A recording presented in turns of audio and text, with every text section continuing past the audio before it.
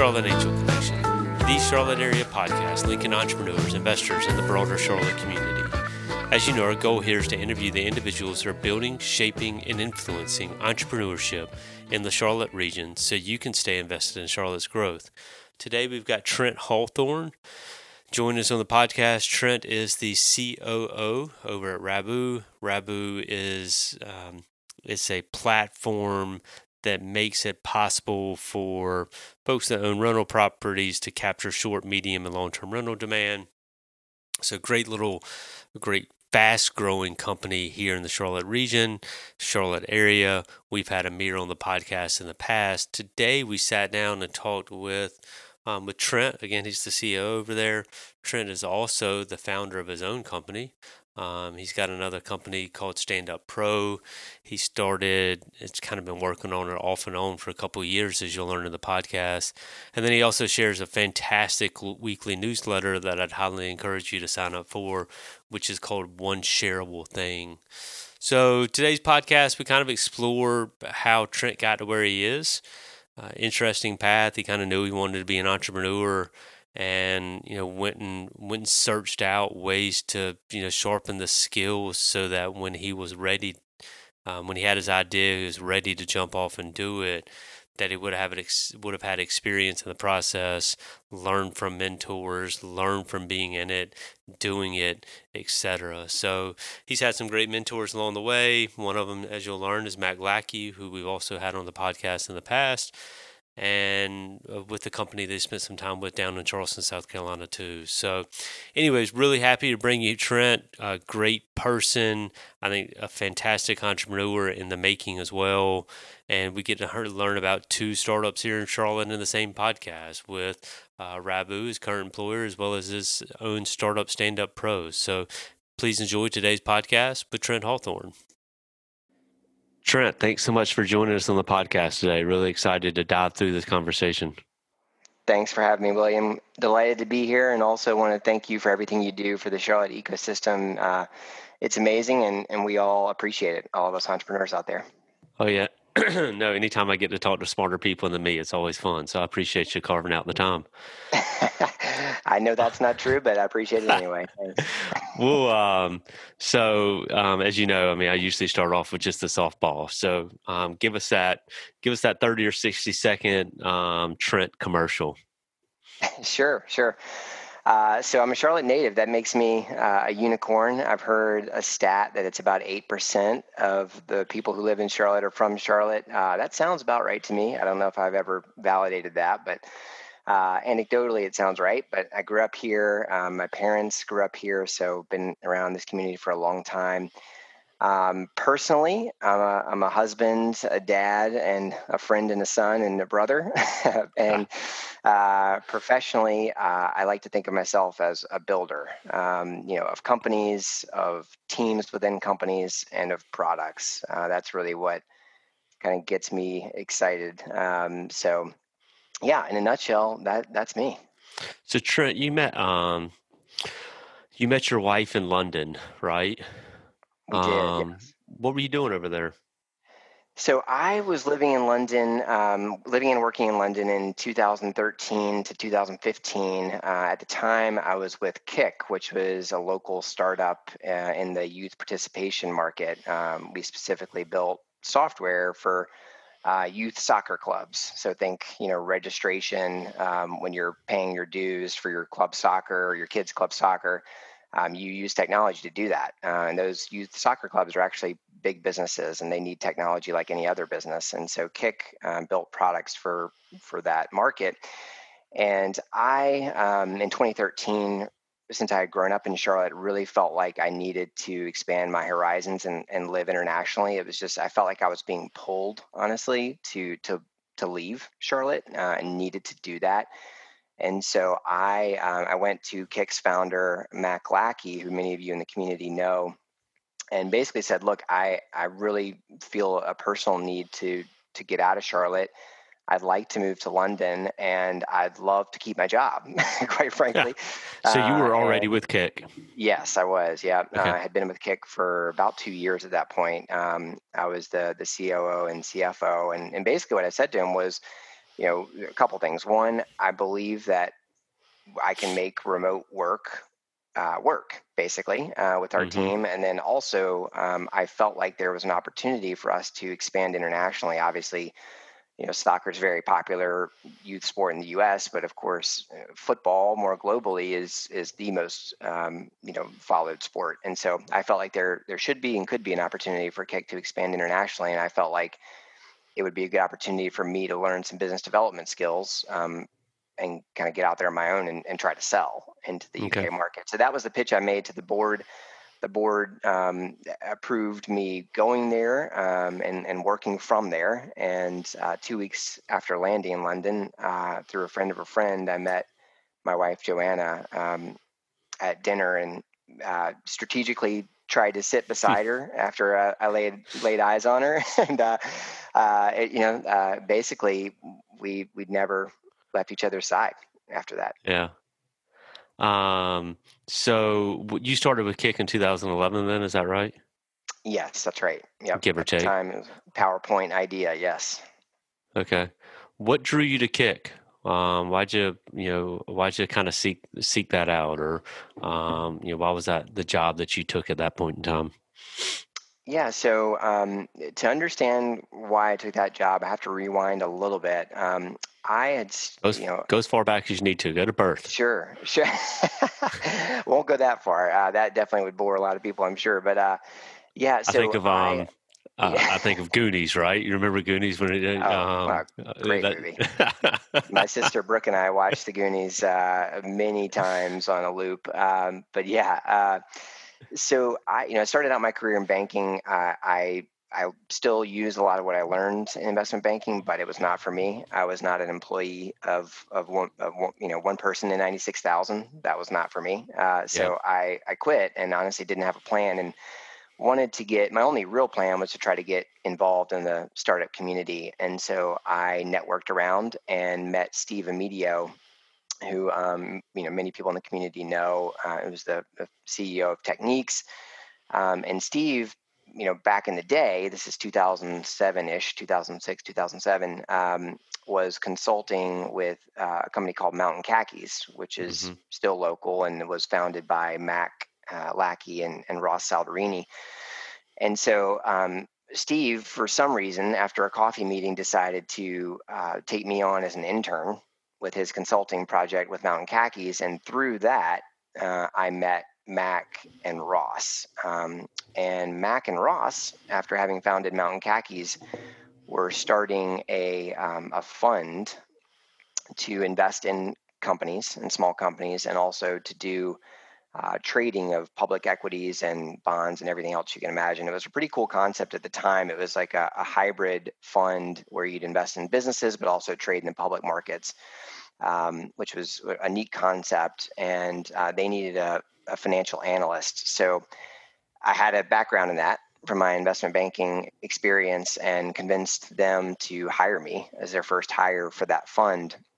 So I actually worked with Mac and Ross from 2007 until about 2010 or a little after that. And that's when Mac had the itch to start a company again. And he took Ross and I to a local coffee shop, actually one that was just off Selwyn, and showed us the pitch for Kick, which at the time his vision was that the large social networks like Facebook and Twitter were going to splinter off into interest groups, and he felt like soccer was the biggest interest group in the world, since Hmm. it's the world's most popular sport. So he felt like there was an opportunity to build a social network for soccer fans, and that was the original vision for Kick.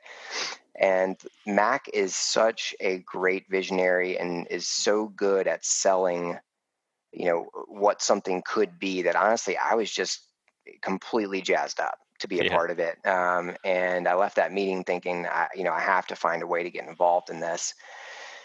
And even more so as well, because I knew that I wanted to be an entrepreneur. I knew I wanted to start my own company. And I felt like to do that, it would be smart for me to see a company from, an idea all the way through to some outcome, whether that was bankruptcy, on the negative side, or it was, a giant exit, where we're all buying yachts on the positive side, somewhere in, or somewhere in the middle of the spectrum. I wanted to see, what's it like? What's it like to raise money? How hard is it to do? And I wanted to be able to kind of get that experience without it being my own idea or my own money, to be honest, and see that kind of all from behind the scenes. So strategically, that's why I made the decision to join. But also, I have to give Matt credit. I mean, anybody who heard Matt give that pitch back in 2010, 2011, wanted to be a part of it. Yeah. So you wanted to be an entrepreneur. You did the investment banking gig. You realized it wasn't for you, and you found your way. You stick on board with Kick. You go to London. You meet your wife. You come back. Kick gets sold 2017-ish. Is that about right, Trent? Yep, 2016. Yeah. So we started working on that deal, and probably Q3 of 15, and it finally closed in spring of 2016. So that deal closes out, and you're a quote unquote free man again. So what happens after Kick? Where do you go? Yeah. So many of our Kick teammates, in fact, some others who will show up later in the story, went on to work for the acquirer. So the company that bought Kick was a company called Sports Engine, and about 2 weeks or something after they bought Kick, they got bought by NBC Sports. So a lot of Yep. our teammates ended up working at NBC Sports, but my title at Kick was COO and CFO, and I think the acquirer, thought, well, we already have those, so we don't need this guy. so, Yeah. so I didn't get an opportunity to continue forward during the earnout period, which was honestly fine with me. I was burnt out. I needed a reset button and a break, and so I got one. After the sale happened, I was unemployed and needed to figure out what to do next. And my thought was that the best thing I could do was to join a company that was scaling a bit more than we did at Kick. At Kick, our maximum employee count was somewhere around 16 or 17. And I thought getting the experience of a startup that had 100, 200, 300 people would be really good for me. So I set out to find an opportunity like that, and just started networking. It was almost like I rewound back to 2006 after leaving investment banking, just meeting everybody I could, for coffee in Charlotte and elsewhere. And that turns into a full-time job. You meet one person, you ask them to introduce you to 3 other people, and by the time you do that, you have 10 hours of meetings every day. And ultimately, after some winding path, I ended up meeting a guy named Chris Kemper, who was the CEO of a solar company based out of Charleston. I met him at a Starbucks in Charlotte. He was passing through basically, and had been introduced to me through a lawyer friend. And had coffee with Chris, and I can go into much detail as you want on what he was looking for, but basically. He said he was looking to build a technology division within his fast-growing solar company, which at the time was a vertically integrated solar business out of Charleston. And he felt like to grow that business, he needed to solve some of the problems in that industry and the business model with technology, and he had no software background. So he wanted to bring somebody who was a business person but had a software background on the team. And it sounded awesome to me, but I thought, I don't know if I believe this guy's going to move fast with an offer, and kind of just left the meeting a little skeptical, to be really honest. But 2 days later, on July 4th, he called me and said, I want to make you a job offer. I want you to build the technology team within our business. I want you to help me create new products that don't currently exist, and you're going to have kind of a budget to build your own company within a company. And I honestly just could not resist that opportunity. That sounded exactly what I was looking for, and so I took it. And you were there for 3 years. That's right. Yep. And 2016 to 2019. And you stayed there. How many employees do they have by the time you left, Trent? Somewhere around 200 full time. I believe there's also a lot more contractors who are on the solar Installation. installation Yeah. side, yeah, things like that. But I think something around 200. So you did what you found a company that took it to the 200 level, which is essentially what you're looking for, right? You got the experience you were shooting for. I did, yeah. Chris, was very true to his word.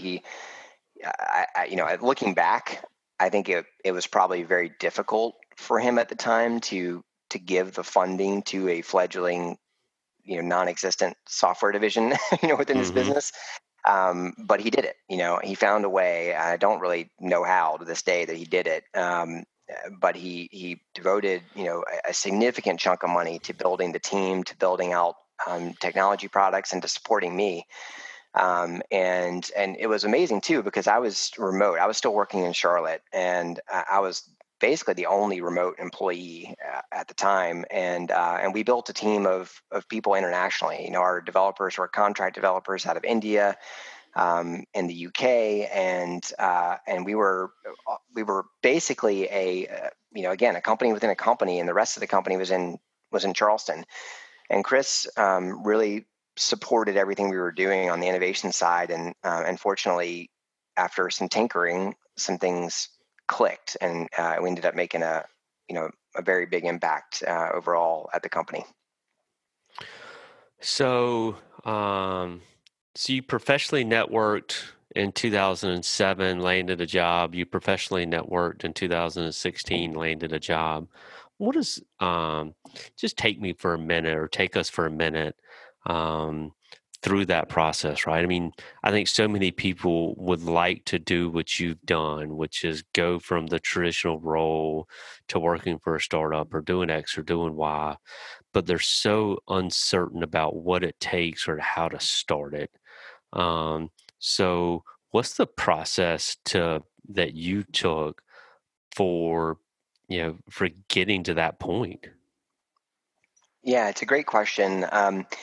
So when I have found myself in those situations, I try to do a couple of things. One is I try to come up with what would be a good reason for accepting a job. And what I mean by that is it doesn't have to be a perfect job.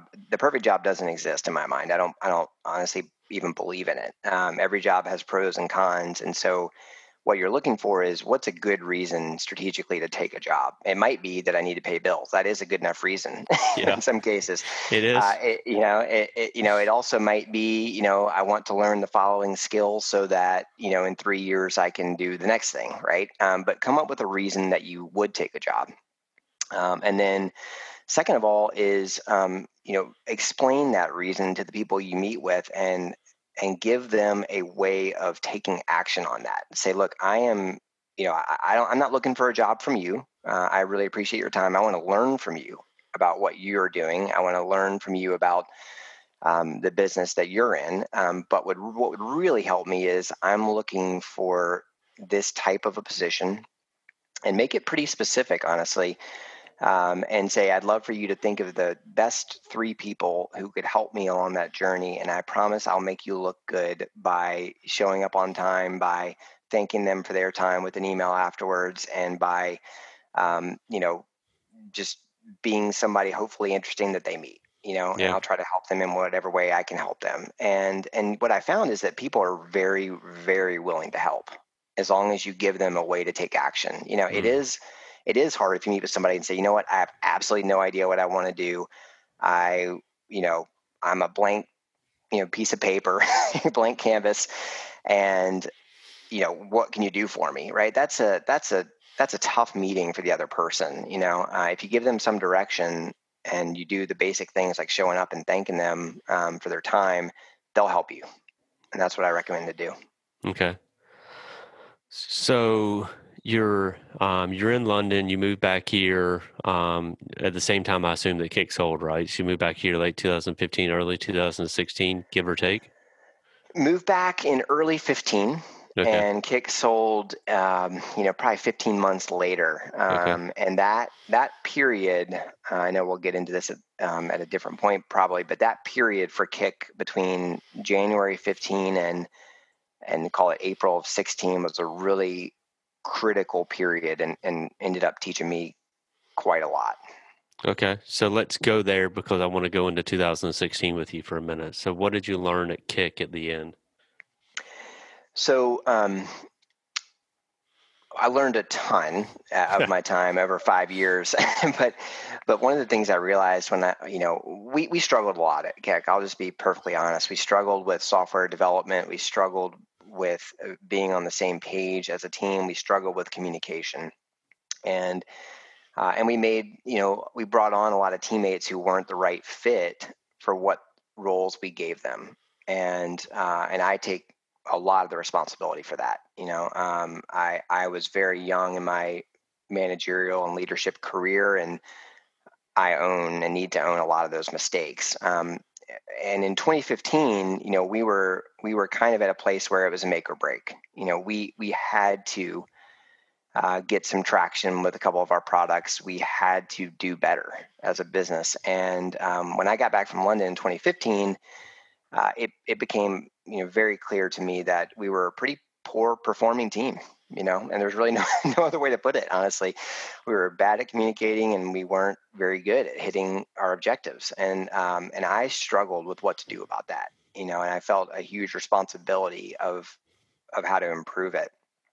And one day, while I was, and let me also paint the picture of what it was like at Kick, in Charlotte. So in Charlotte, we worked off of East Moorhead in in a giant room in one of the mills, over there. Yeah. And it was all of us who were in Charlotte were all in the same room. It was one of those, big kind of the idea that most startups have of everybody will be in the same room and we'll all overhear each other, and that'll lead to great communication, right? That was the thought process. And I realized that definitely was not working.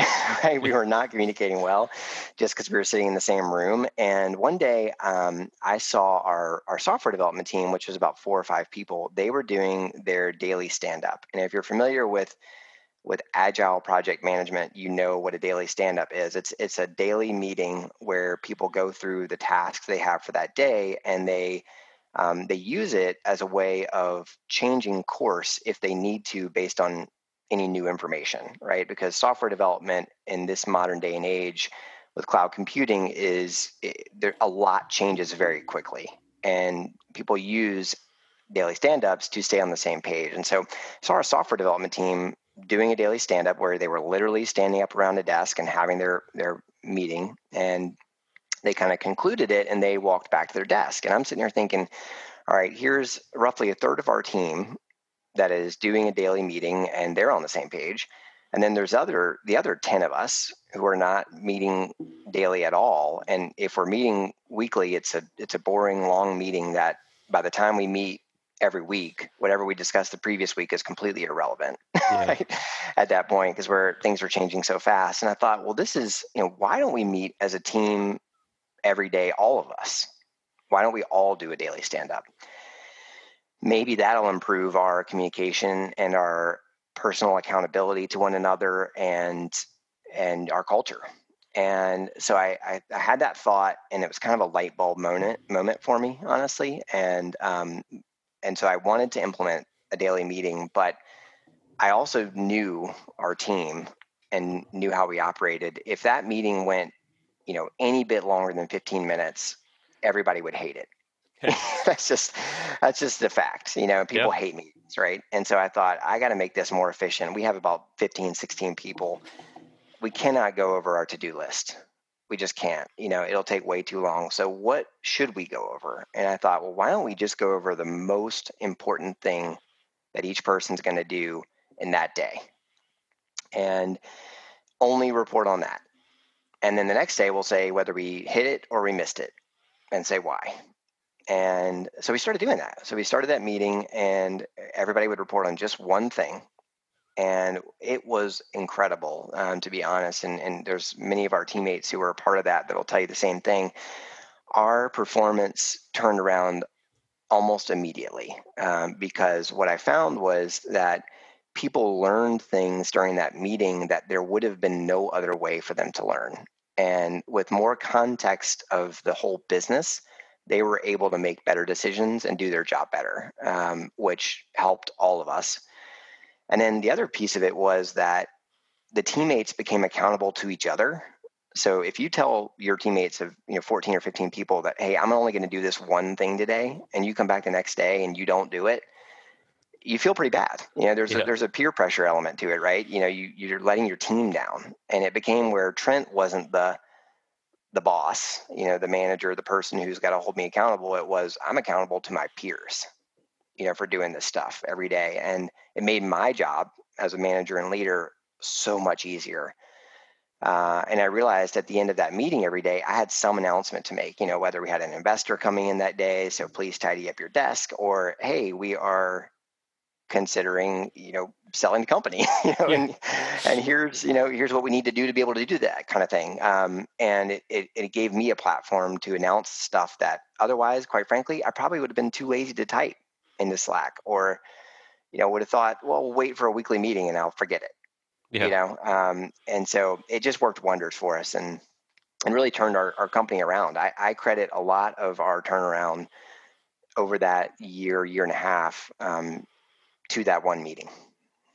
That's cool. So, my wife was in corporate America for a while, and she always complained about the 2 hour long weekly meeting or whatever. And my solution was always just to take a medicine ball to the meeting and tell people that they had to hold a medicine ball while they spoke. You actually turned it into a software and made it a much better concept than I did. So, um, anyways, it's Medicine funny. ball is a good idea. I might use that. I like that. Building core strength at the same time of making people be brief. I like that. Exactly. So, so that's credited to, or you look at that as kind of a pivotal moment within Kick, um, and and you realized it, and it was, even though you started professionally networking to find the next job in 2016. Um, you also realized that there was a potential future for that meeting structure as well, right?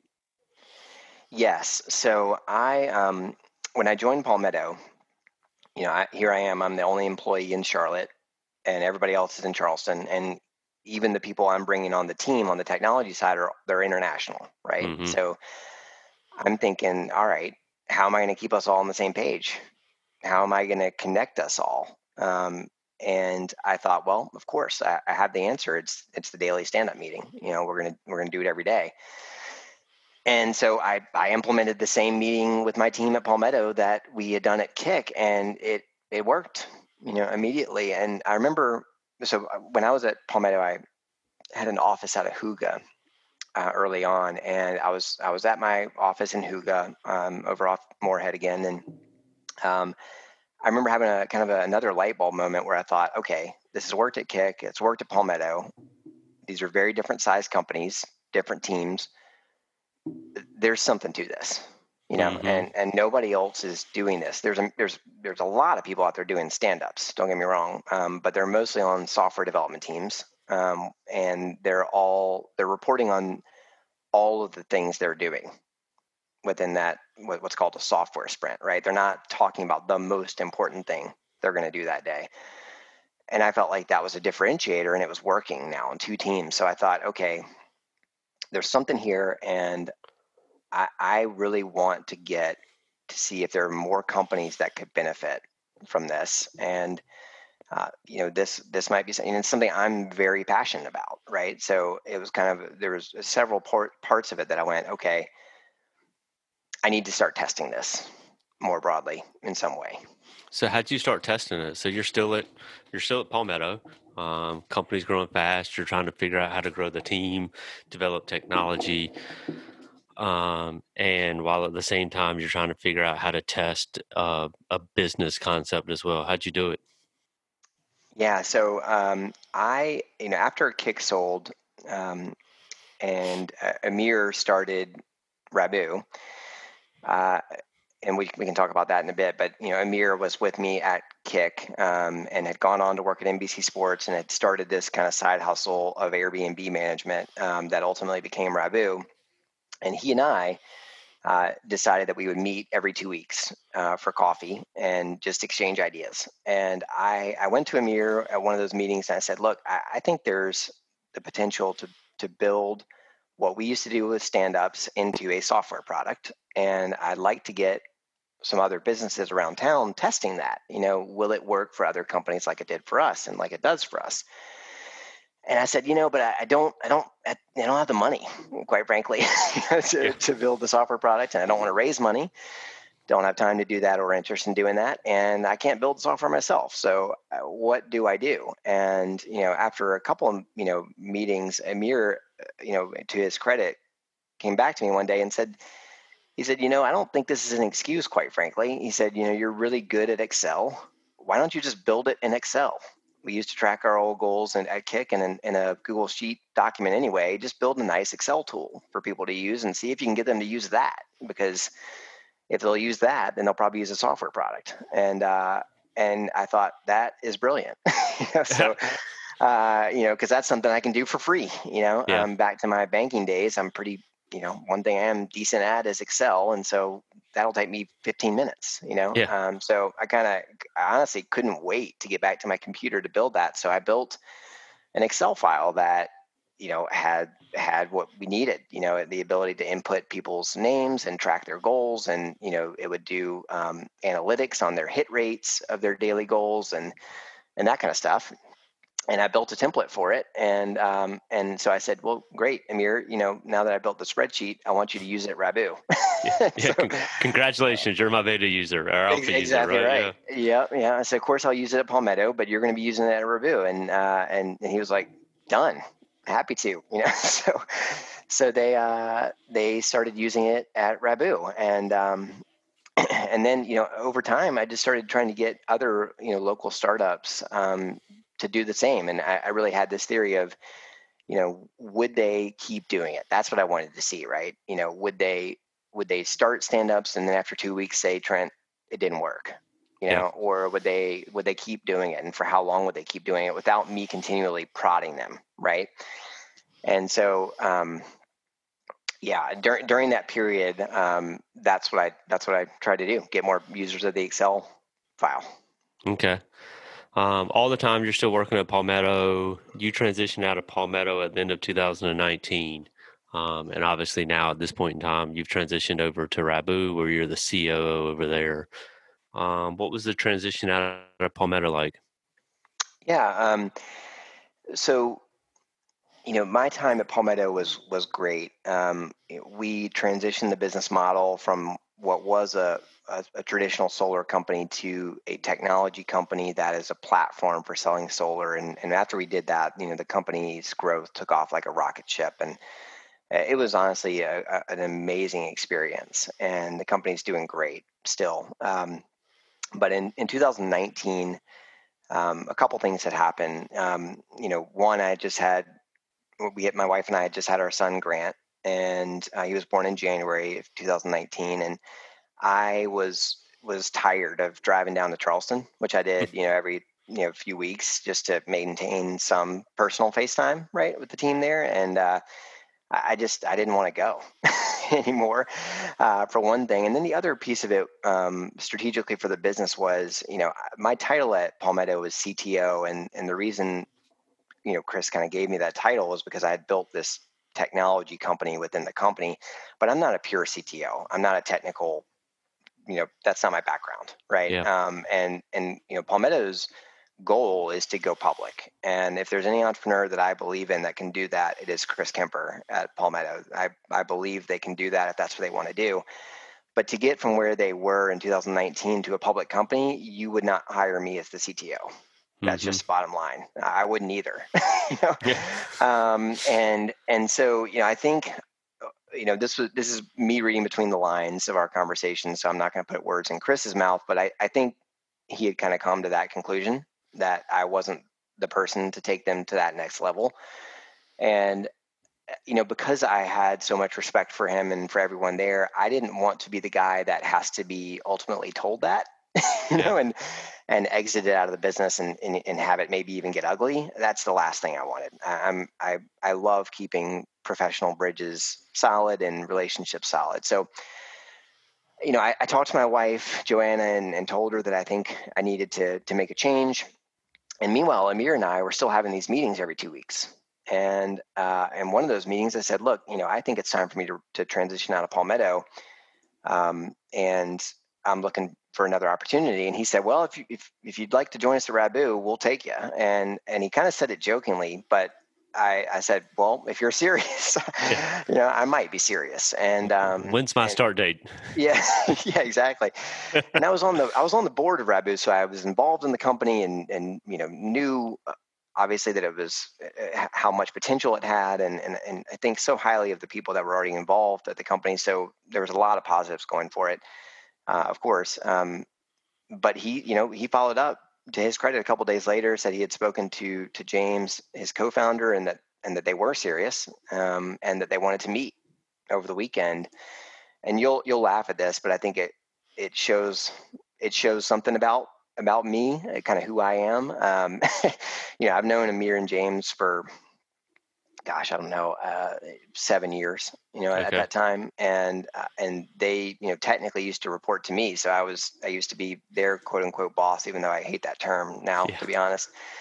Um, and I was already on the board, right? So you would Yeah. think, to show up for a Sunday meeting at Rabu's office, I could just go casually in, right? Yeah. And just say, hey, here I am, you should want to hire me, and you already know why, kind of thing. But I didn't. I actually spent the weekend building a presentation, for them, about, what I thought I could help them do, Yeah. and what next level I felt like I could help them take the business to. And I dressed up, show- showed up at the office, and I think they both looked at me like I was a little bit insane, when I Yeah. showed up there on Sunday, like, dude, we're friends. You don't have to do this. But I really felt like I needed to do it. I didn't want them to hire me because they knew me. I wanted them to hire me because they felt like I was the right person to take the business to the next level. And so I put together a presentation for them, and took them through it. And they offered me the job. That's awesome. Um, so the cool thing is, I mean, you've got this, at this point in time, you've got this kind of defined side hustle or hoped for side hustle, which has turned into Stand Up Pro. And, your future soon to be immediate employer knows about it. That's right. Yeah. So Amir, especially, has been incredibly supportive and helpful of how Stand Up Pro has evolved. So, kind of to tie that together, I got a lot of local businesses to use the spreadsheet, do daily stand ups. They continued to use the spreadsheet. It showed me that there was something there, and so I believed that I could and would build a software product, for running those daily meetings and tracking those goals. And we've done that now, and it's called Stand Up Pro. And my wife and I have self-funded it, and did that over a couple of years. We saved up to be able to have the funds to be able to create this thing called Stand Up Pro. But Amir has been with me every step of the journey, advising me, quite frankly, on what to do next, and just being a friend to bounce ideas off of. So when I joined the team at Rabu full time, I said, look, I'm not going to join unless you are okay with me continuing to do this on the side. It is something I'm passionate about. It's something that, it's my hobby. Some people, play chess. I build companies, right? Or try to.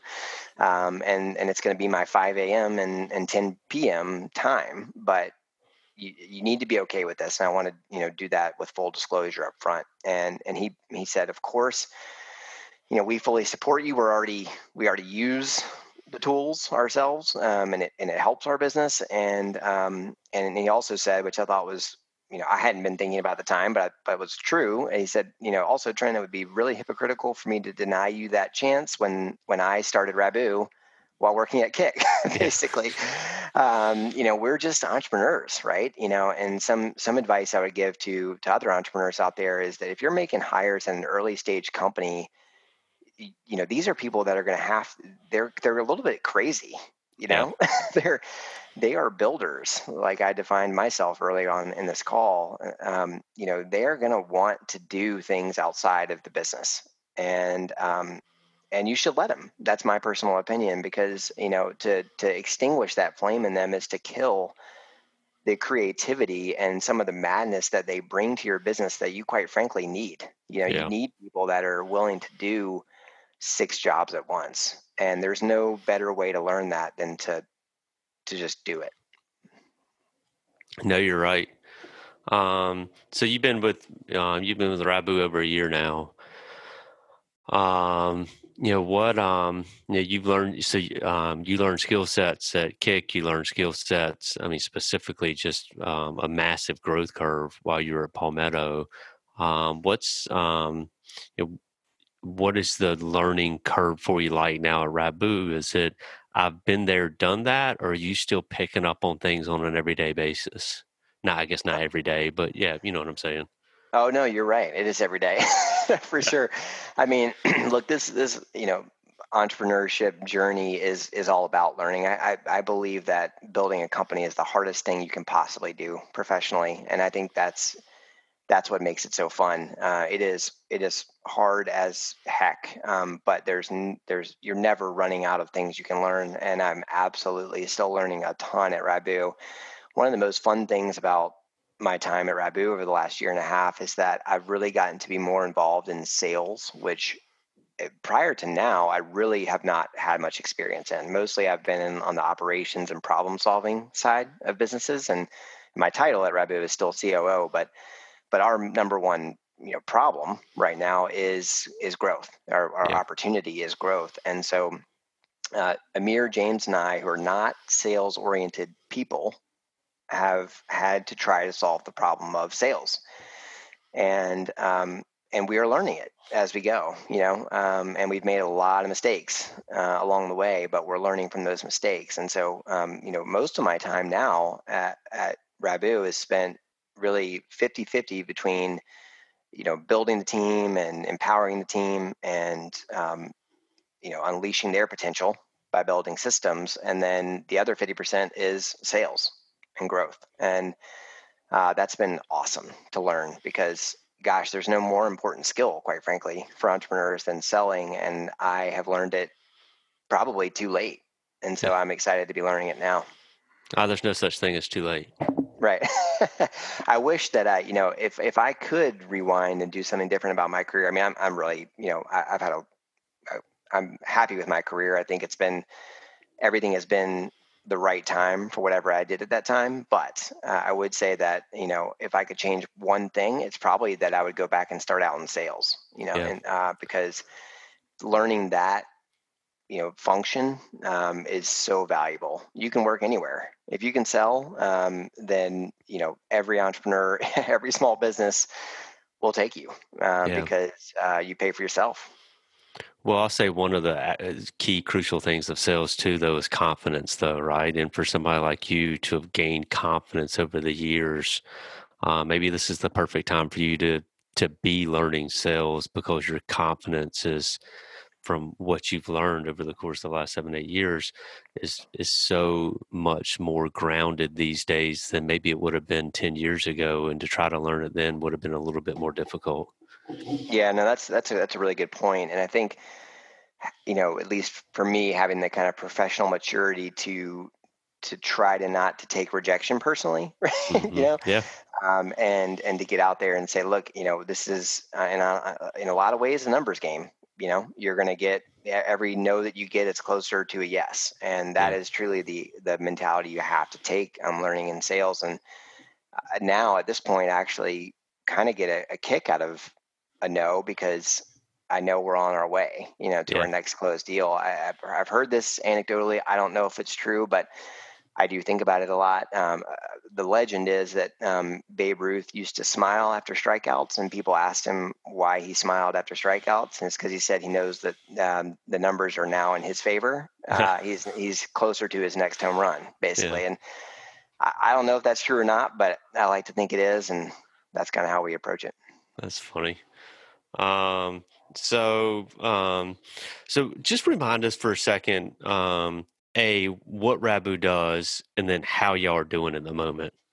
Yeah, so we make real estate investors more yield, more revenue on their property. So if you are an owner of a rental home, single family or multifamily, an apartment building, then we will manage your property for you, and we will generate you more revenue from that property. And so a quick, easy example to give you is if you own a home that you would rent on a long-term to a long-term renter for $1,500, let's say, then we can take that same property, if depending on its geography and its bedroom bathroom count and its market, and we can earn you 2,000, right? Even after our fees. And the reason for that is because there is a lot of demand for short-term and mid-term stays in cities like Charlotte. So people that are visiting for the weekend or coming here and staying 2 weeks in a nice furnished home before they find where they want to live permanently if they're moving here for a job. Mm-hmm. And the premium that those guests pay to stay on a shorter basis, than a long-term tenant, stays, yields you more money, right? But Yeah. it's also a lot of work, So we list our properties on Airbnb, and when short-term rentals are in high demand, we are cleaning that property 4 or 5 times a month and turning it over, doing linens and laundry, communicating with the guests. Everything that needs to happen to generate that revenue, we do it at Rabu, and we use software to do it as efficiently as possible. But again, kind of going back to what we do is we make real estate investors as much money on their property as we can, and we do it through the short-term rental marketplace. And you can, in simplest terms, think about that as Airbnb, even though it's more complex than that. Yeah, certainly. Business okay in the time of COVID? Absolutely. In March we were staring a cliff in the face potentially. Yeah. When all travel was banned and when people canceled reservations. And at the time, Airbnb actually gave all guests a blanket free cancellation, get out of your reservation free card, basically. And that was the right thing to do, by the way. Airbnb should have done that, and guests took them up on it. And so Mm. our business model is a percentage of revenue. So when the reservations went to zero, our revenue went to zero Yeah. essentially overnight. And so we, I'll never forget the day. It was Friday. I'm pretty sure it was Friday the 13th, March 13th. And Amir, James, and I met in the office. We'd actually told everybody else to start working remotely already. So it was just the three of us. And we met in the office and we said, what are we going to do? How are we going to earn our customers, real estate investors, revenue through this period? And it became clear over some dialogue and intensely strong debate that the best thing to do would be to cater to more midterm stays. So think of a 1 month or 3 month stay versus a normal 3-night stay that we used to host.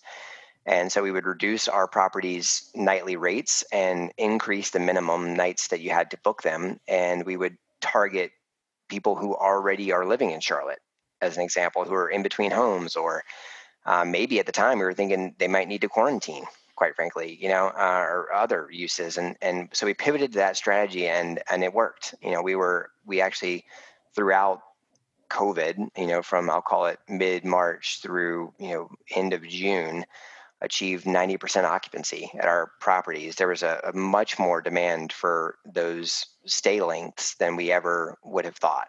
And that has actually opened our eyes to that demand that we never would have known was there, right? Because, if we're hosting 3 weekend stays at a property, you can't book the property for that month, Yeah. right? But if the calendar's wide open, then someone can book it for a month.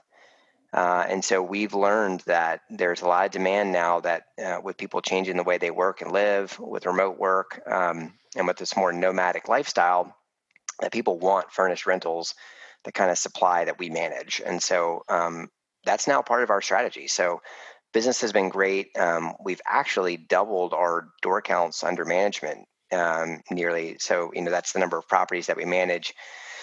We have almost doubled that in the last roughly 8 months. And it's been really interesting to see. So business is doing great. It's awesome. So we got about 10 minutes left in call today. So let's pivot and focus just a little bit more on Stand Up Pro for a little bit. You've developed it into a software, and in doing so, you ran into a co-founder, right? Yes. So um, my wife Joanne and I, kind of slowly saved up money, over from 2016, 2017 into 2018, just, socked away what we could, on a monthly basis through that period.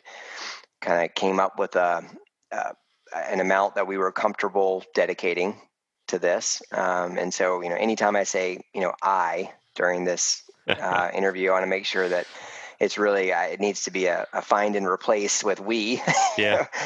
because truly I could not do this, financially, emotionally, any of it without her. So it was our plan. We saved up for it, and then I needed to find somebody to partner with me to build the software that I had in my head and had scoped out, and that was hard. I didn't have a ton of money to pay, and needed to find somebody that believed in the vision, and knew the value of what I was proposing. And it turns out that one of my former coworkers at Palmetto, was ready to partner with me on it. This was, I should say that was after a couple of misses, people that I had thought were the right partners that, would start and stop. And, it was frustrating. I Yeah. probably went through a period of 6 or 12 months where I ran into a wall at every turn, where I thought I had the problem solved, and it just didn't work out. But this former coworker of mine, Juan Fabrega from Palmetto, was the perfect partner. He knew the value of the stand-ups. He had done them at Palmetto with me.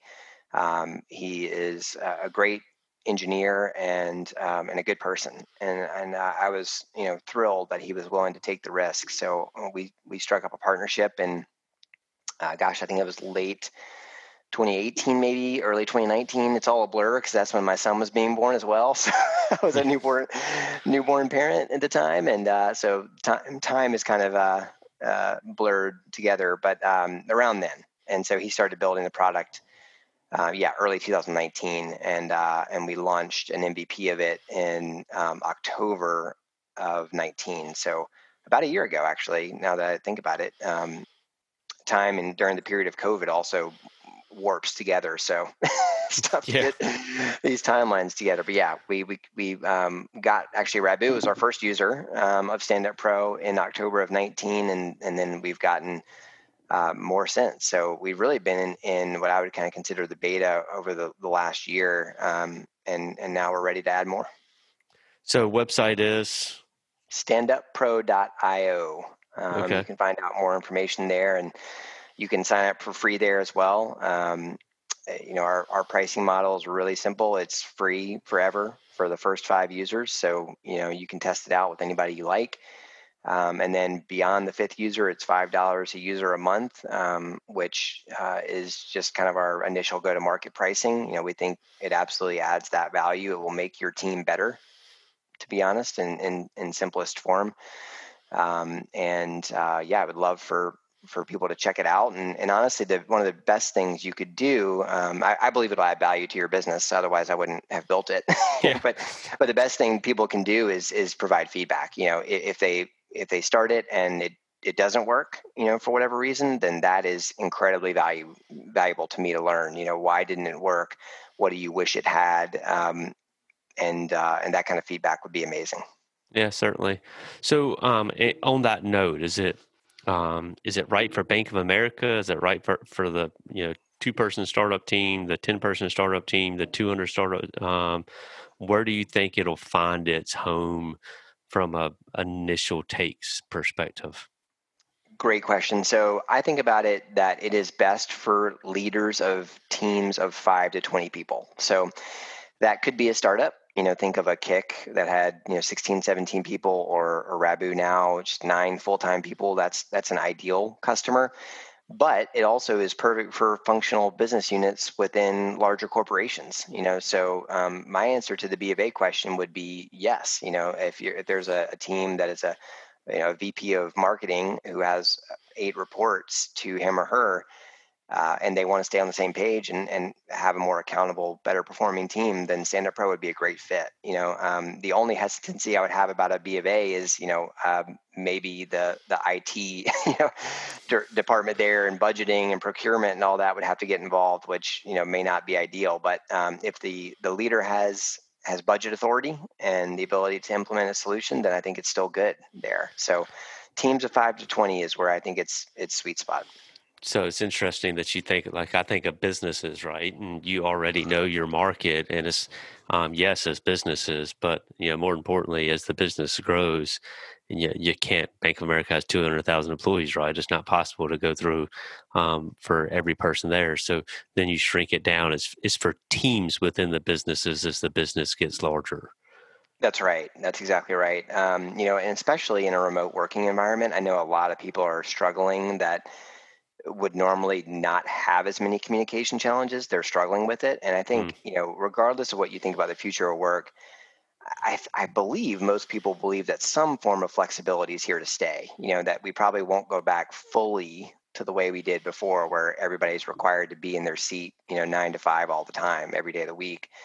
And if that's the case, then you need systems that support that type of team. And Stand Up Pro is ideal for that. I mean, I like to use the example of Rabu because, in March when we started working remotely, honestly, we couldn't tell a difference. The only difference was literal physical presence between our team. But we used to have our stand-ups in person and show Stand Up Pro on the TV in our break room, and then we had them over Zoom. But mm, quite frankly, it was the exact same otherwise. And our team did a phenomenal job of transitioning to remote work, and didn't miss a beat. And I think, if you asked Amir or James or anybody else on our team, they would credit the stand up we do and Stand Up Pro for really helping with that. So for leaders out there that are struggling with remote work and honestly with communication in general, I think it's ideal for you.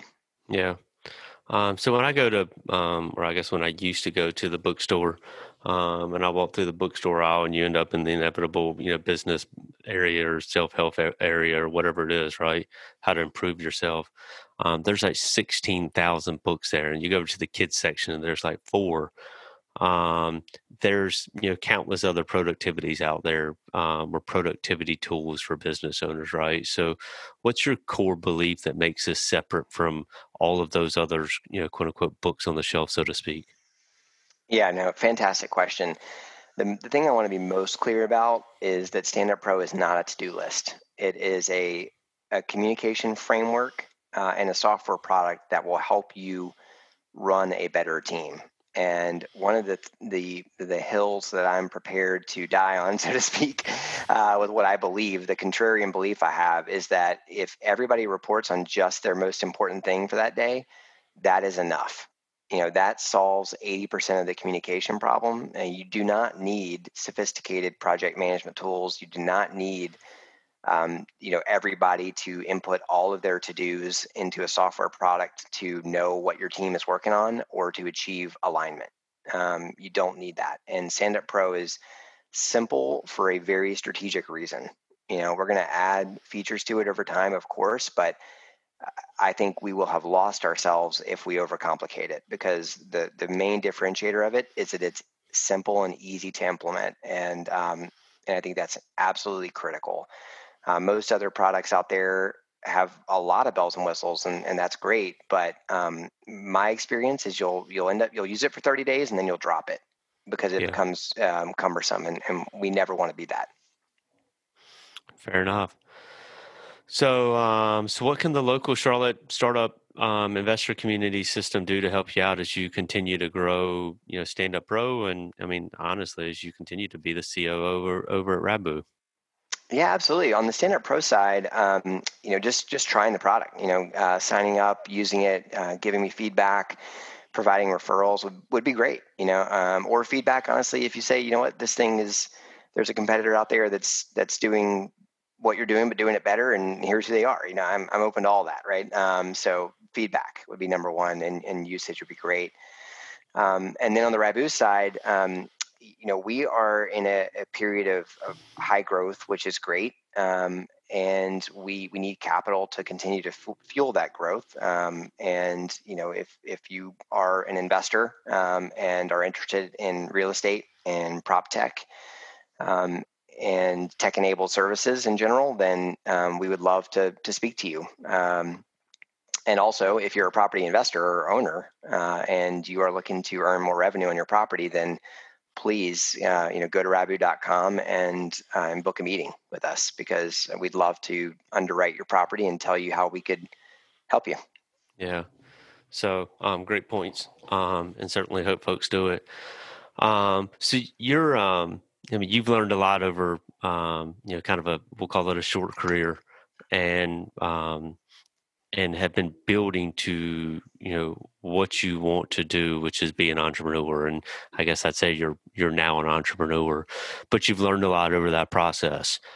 And as a result of that learning, you're a smart person, you're a kind person, you're kind of a community person, right? You like to give back. You started a newsletter not too long ago as well. So talk for just a couple minutes about the newsletter, and we'll wrap up on that nice little tidbit. Sure. Yeah. Well, appreciate the nice words. Again, can't thank you enough for everything you do for the ecosystem. It's invaluable. The newsletter, I love having a creative outlet, and I am a horrible painter and an even worse singer. So, the only creative outlet that I have, artistic ability, if you will, is maybe I'm an okay writer at some points. And so I wanted to have that creative outlet. And so early this year, or in 2020, I wanted to write more. And so I thought, okay, well, I know about Stand Up Pro. The only way you actually do things is to be disciplined about it. In that case, it's meeting every day. And in this newsletter case, I said, look, I want you to commit to writing one article a week and put it out in a newsletter, and just commit to doing 52 of them. Do it for a year and see if you enjoy it.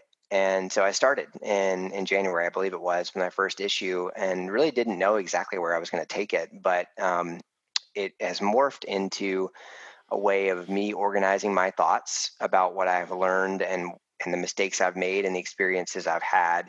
And then writing about things that I get inspiration from that are little lessons for business leaders, and it's a 2 to 3 minute read. It comes out Thursdays at 7 a.m. And it's been a lot of fun for me. I hope that its subscribers are getting value out of it. But it's just been honestly really fun and hopefully valuable for others. But if you want to subscribe, the easiest way to subscribe is to subscribe on LinkedIn. LinkedIn has a cool new newsletter feature that if you go to my profile, you can find it and just click on the subscribe button, and that'll get you going. But that's what I've been doing. It comes out on Thursdays, and it's been a heck of a lot of fun. That's awesome. It's a great read for those out there that don't already subscribe to you. I highly encourage you.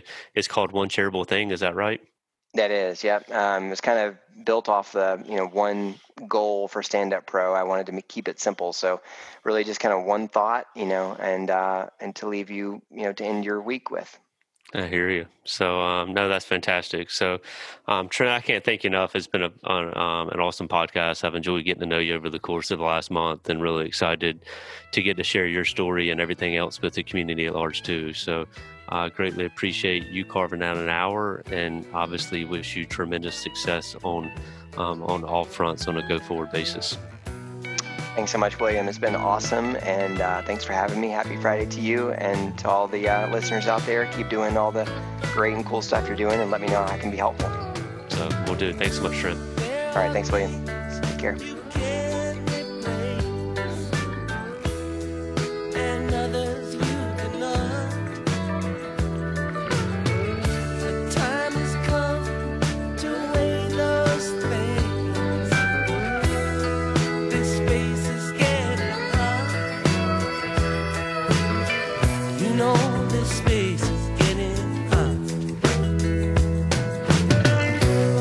Listed as owner of and an investment advisor representative of Portis Wealth Advisors, a registered investment advisor. Registration does not imply a certain level of skill or training. Opinions expressed on this program do not necessarily reflect those of Portus Wealth Advisors. The topics discussed and opinions given are not intended to address the specific needs of any listener. Portus Wealth Advisors does not offer legal or tax advice. Listeners are encouraged to discuss their financial needs with the appropriate professional regarding your individual circumstance. Investments described herein may be speculative and may involve a substantial risk of loss. Interest may be offered only to persons who qualified as accredited investors under applicable state and federal regulation or an eligible employee of the management company. There generally is no public market for the interest. Prospective investors should particularly note that many factors affect performance, including changes in the market conditions and interest rates, and other economic, political, or financial developments. Past performance is not and should not be construed as indicative of future results.